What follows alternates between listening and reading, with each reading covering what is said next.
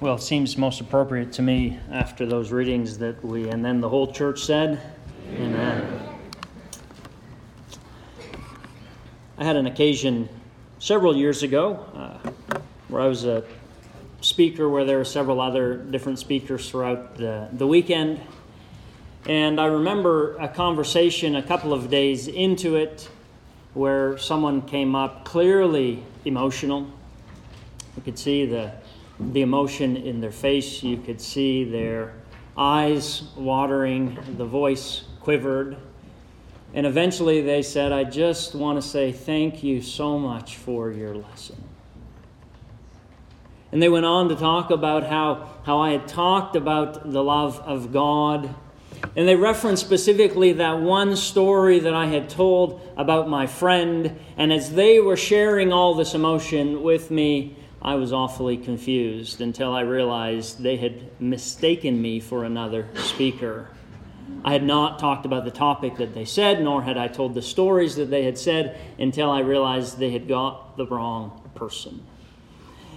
And that's kind of an awkward thing sometimes, when somebody is thanking you for something that you did not do.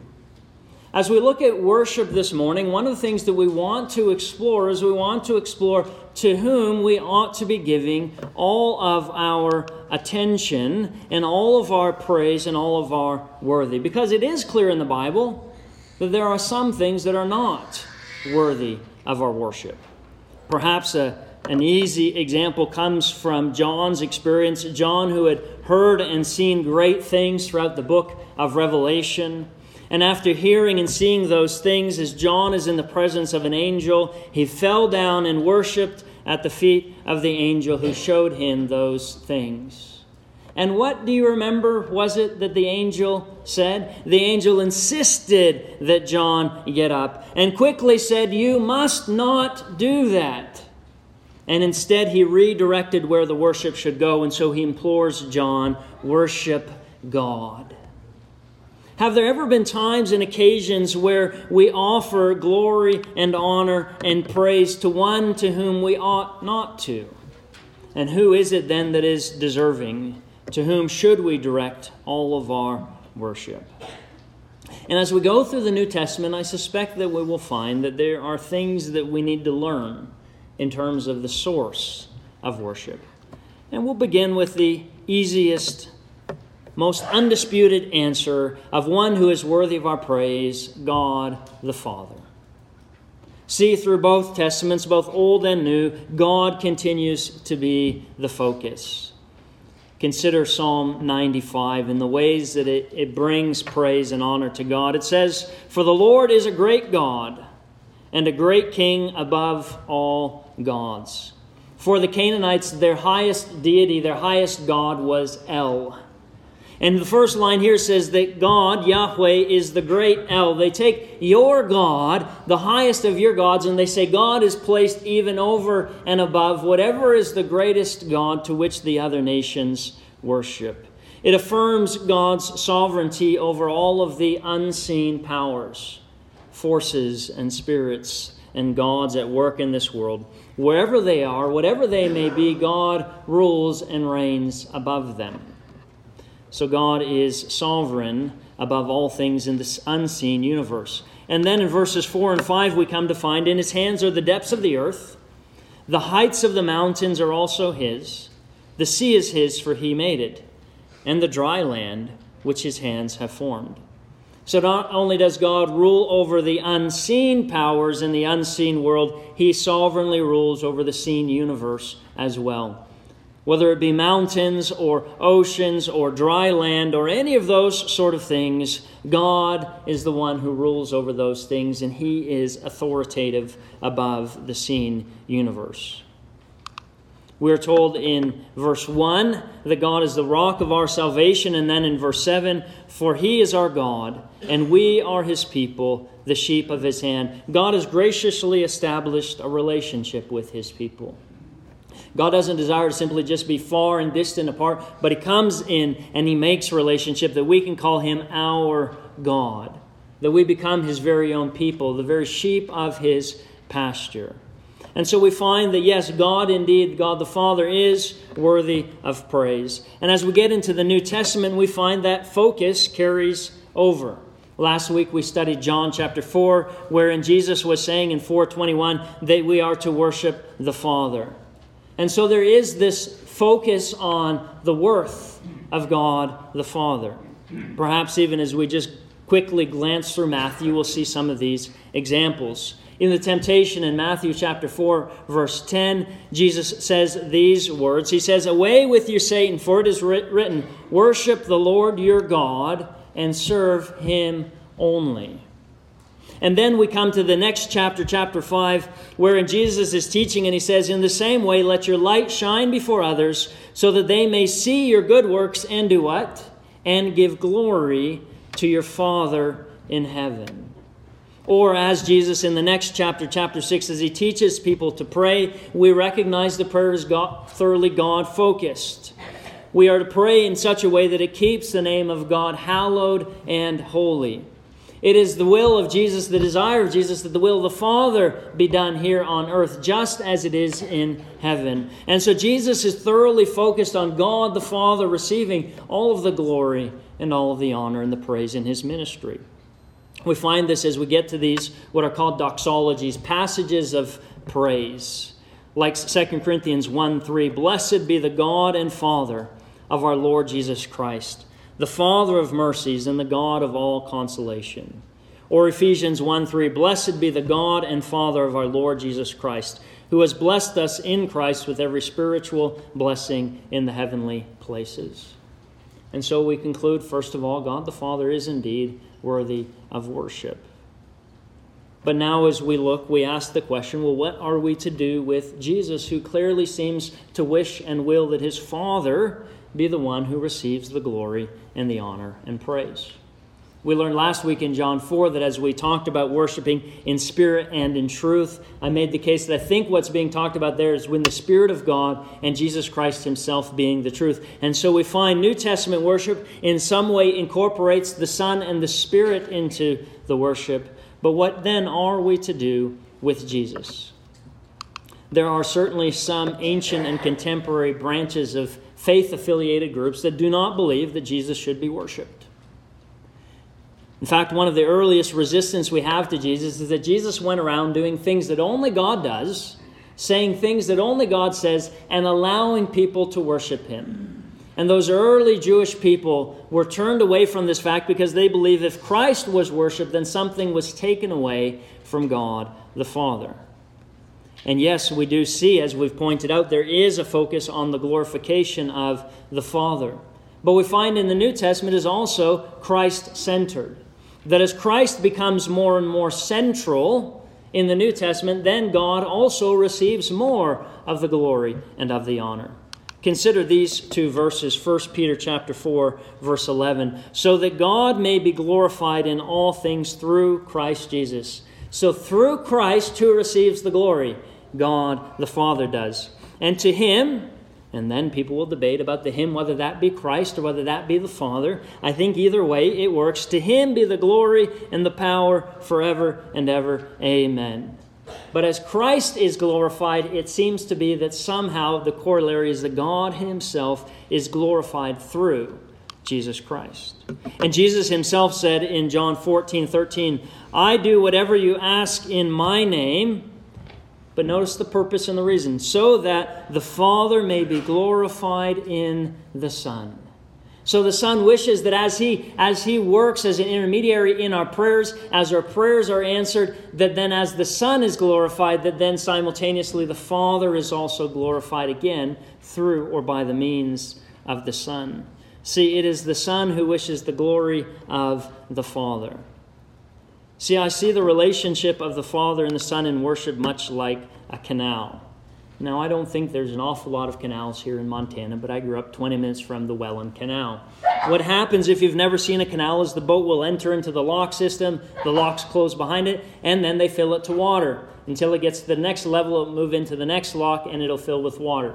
Most often, it's the large barges that go into the lock, and it gets filled with water. But on occasion, it's several boats that they will go in. And as the water raises, every single boat that is in the water is elevated and raised. That's the relationship between the Father and Son. As the Son is glorified, we will come to find out that the Father is simultaneously glorified. When the Father is lifted up and glorified, we find that simultaneously the Son is lifted up and glorified. Consider this example in Philippians chapter 2.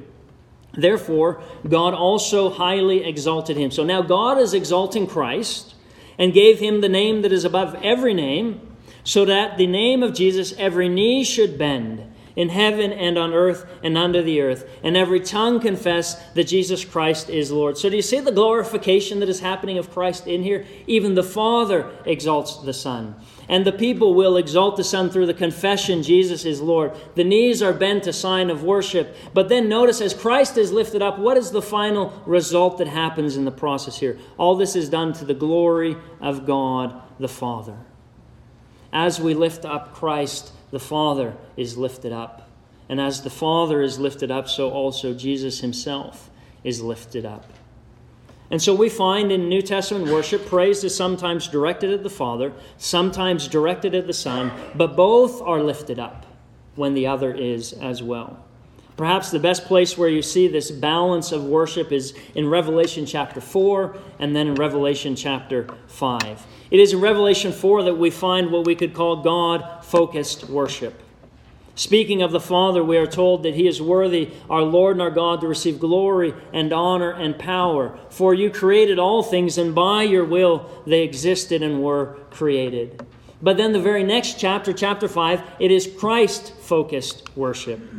Where said of Christ himself, worthy is the Lamb who was slaughtered to receive power and wealth and wisdom and might and honor and glory and blessing.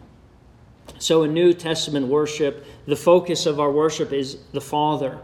But as we make Christ more central, Christ himself is glorified, but the final thing that we see is the Father himself is glorified. And so we worship Christ because he is indeed worthy to be worshipped. And as we worship, the Father himself receives the glory that is due him and that he deserves.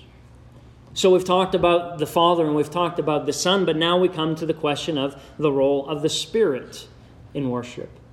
And essentially the question is, if we appeared and bowed down before the Spirit, what would be his response? Would it seem awkward in any way to him? And some will say of the Spirit, no, the Spirit is to be worshipped. They follow a very logical procession.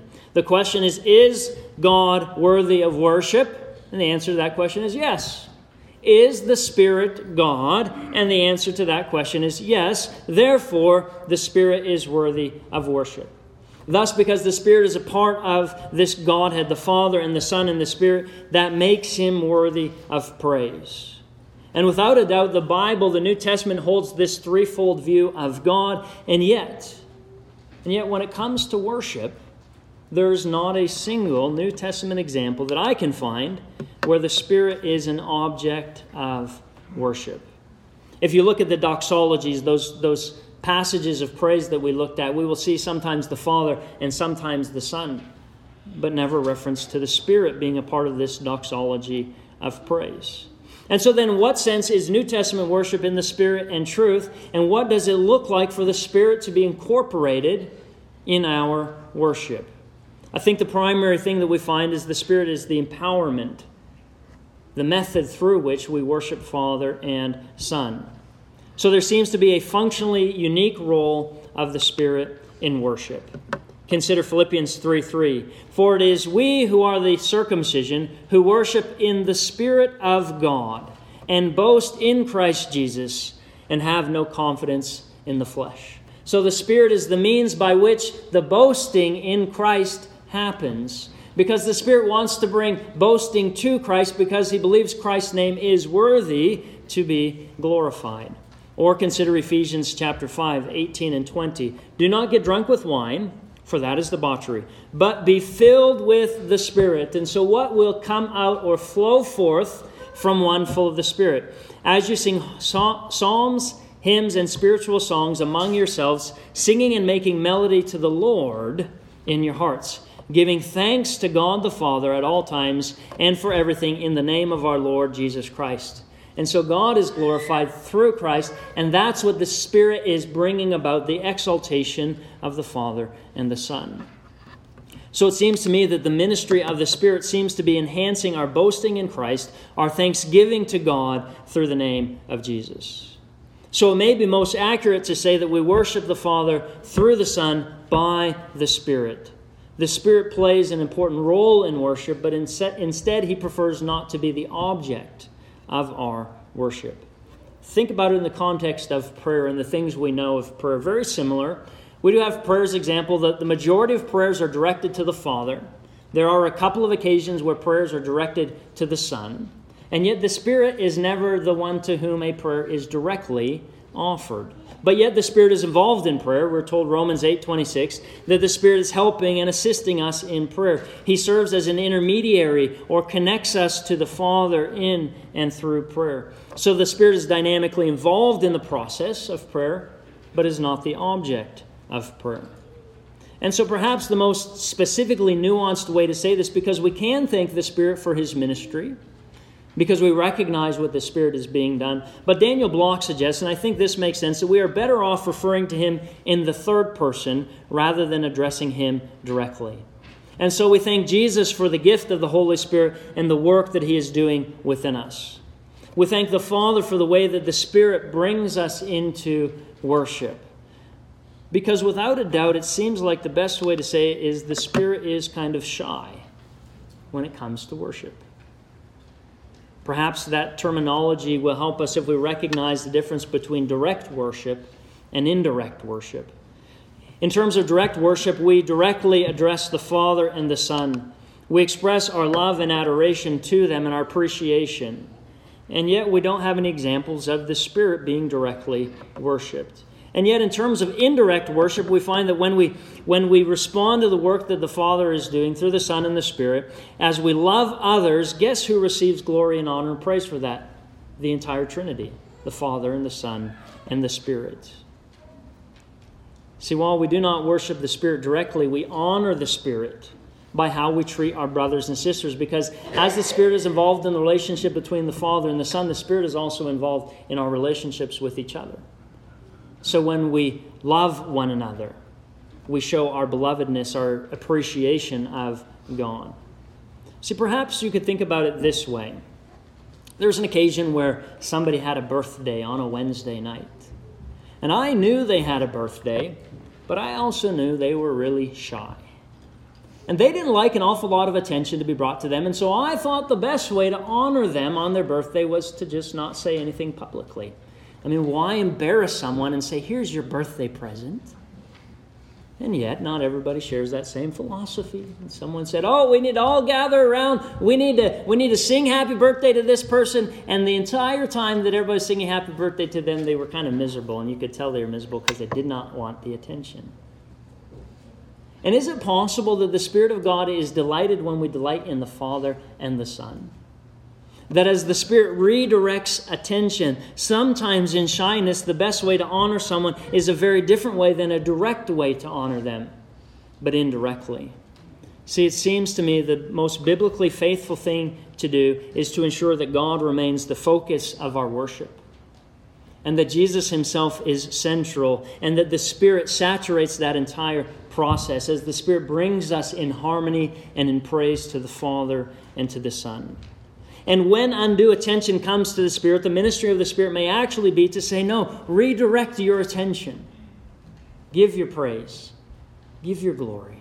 Give your honor to the Father and to the Son. And so we do recognize God's worth in praise. That God is the focus, Christ is central, and the Spirit saturates the entire process of our worship.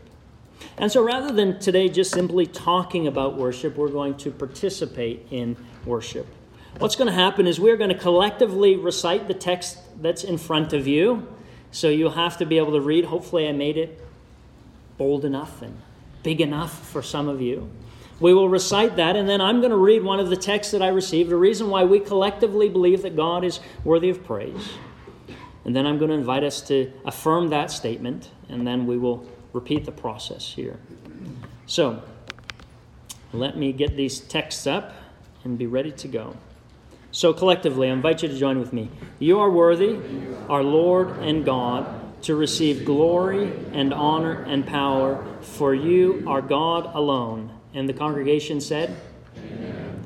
You are worthy, our Lord and God, to receive glory and honor and power, for you are almighty and the one and only true God. And the congregation said, Amen. You are worthy, our Lord and God, to receive glory and honor and power, for you are Father and Creator of all. And the congregation said, Amen. You are worthy, our Lord and God, to receive glory and honor and power, for you have given us a loving church family. And the whole congregation said, Amen. You are worthy, our Lord and God, to receive glory and honor and power, for you have answered prayers, both spoken and unspoken, and blessed us beyond belief. And the congregation said, Amen. You are worthy, our Lord and God, to receive glory and honor and power, for you are magnificent, a creator of all of the universe. And the congregation said, Amen. You are worthy, our Lord and God, to receive glory and honor and power, for you are the one and only I am. The congregation said, Amen. You are worthy, our Lord and God, to receive glory and honor and power, for you are holy and all-loving. And the congregation said, Amen. You are worthy, our Lord and God, to receive glory and honor and power, for you have brought me this far and kept me safe in this troubled world with its trials and temptations. And the congregation said, Amen. You are worthy, our Lord and God, to receive glory and honor and power, for you have seen me in my affliction, have not turned your face from me in my days of pain and weariness. I am grateful for you and give you glory in your sustaining hand in my life. And the congregation said, Amen. You are worthy, our Lord and God, to receive glory and honor and power, for you rescued me. And the whole congregation said, Amen. You are worthy, our Lord and God, to receive glory and honor and power, for you fill me with joy. And the congregation said, Amen. You are worthy, our Lord and God, to receive glory and honor and power, for you in your Son have a place around the table for all people, no matter who we are or what we've done. And the congregation said, Amen. You are worthy, our Lord and God, to receive glory and honor and power, for you have blessed me more than I've ever deserved. You've kept me through, though I've failed you greatly. You have given me an eternal home with you that I am so unworthy of. And the congregation says, Amen. And I hope that wasn't too repetitive or too boring for you, because I suspect we're going to spend an awful lot of time in eternity just simply saying those words. You are worthy, our Lord and God, to receive glory and honor and power. And we will be reminded time and time again of all that God has done. So may we begin to practice here the praise that for eternity we will continue giving God all of the glory and the honor through his Son, Jesus Christ, as the Spirit himself delights in our worship. So may the Lord bless you and keep you. May the Lord make his face shine upon you and be gracious to you. May the Lord turn his face towards you and give you peace. And may the grace of the Lord Jesus Christ, the love of God, and the fellowship of the Holy Spirit be with you all. If you want to respond in any way, you'll have that opportunity. I'll be in the back. Some of our elders will be back there. We can pray with you. We can talk with you. We can talk about what's next in your Christian life. If you have any kind of a need, we invite you to come to the back while we stand and while we sing.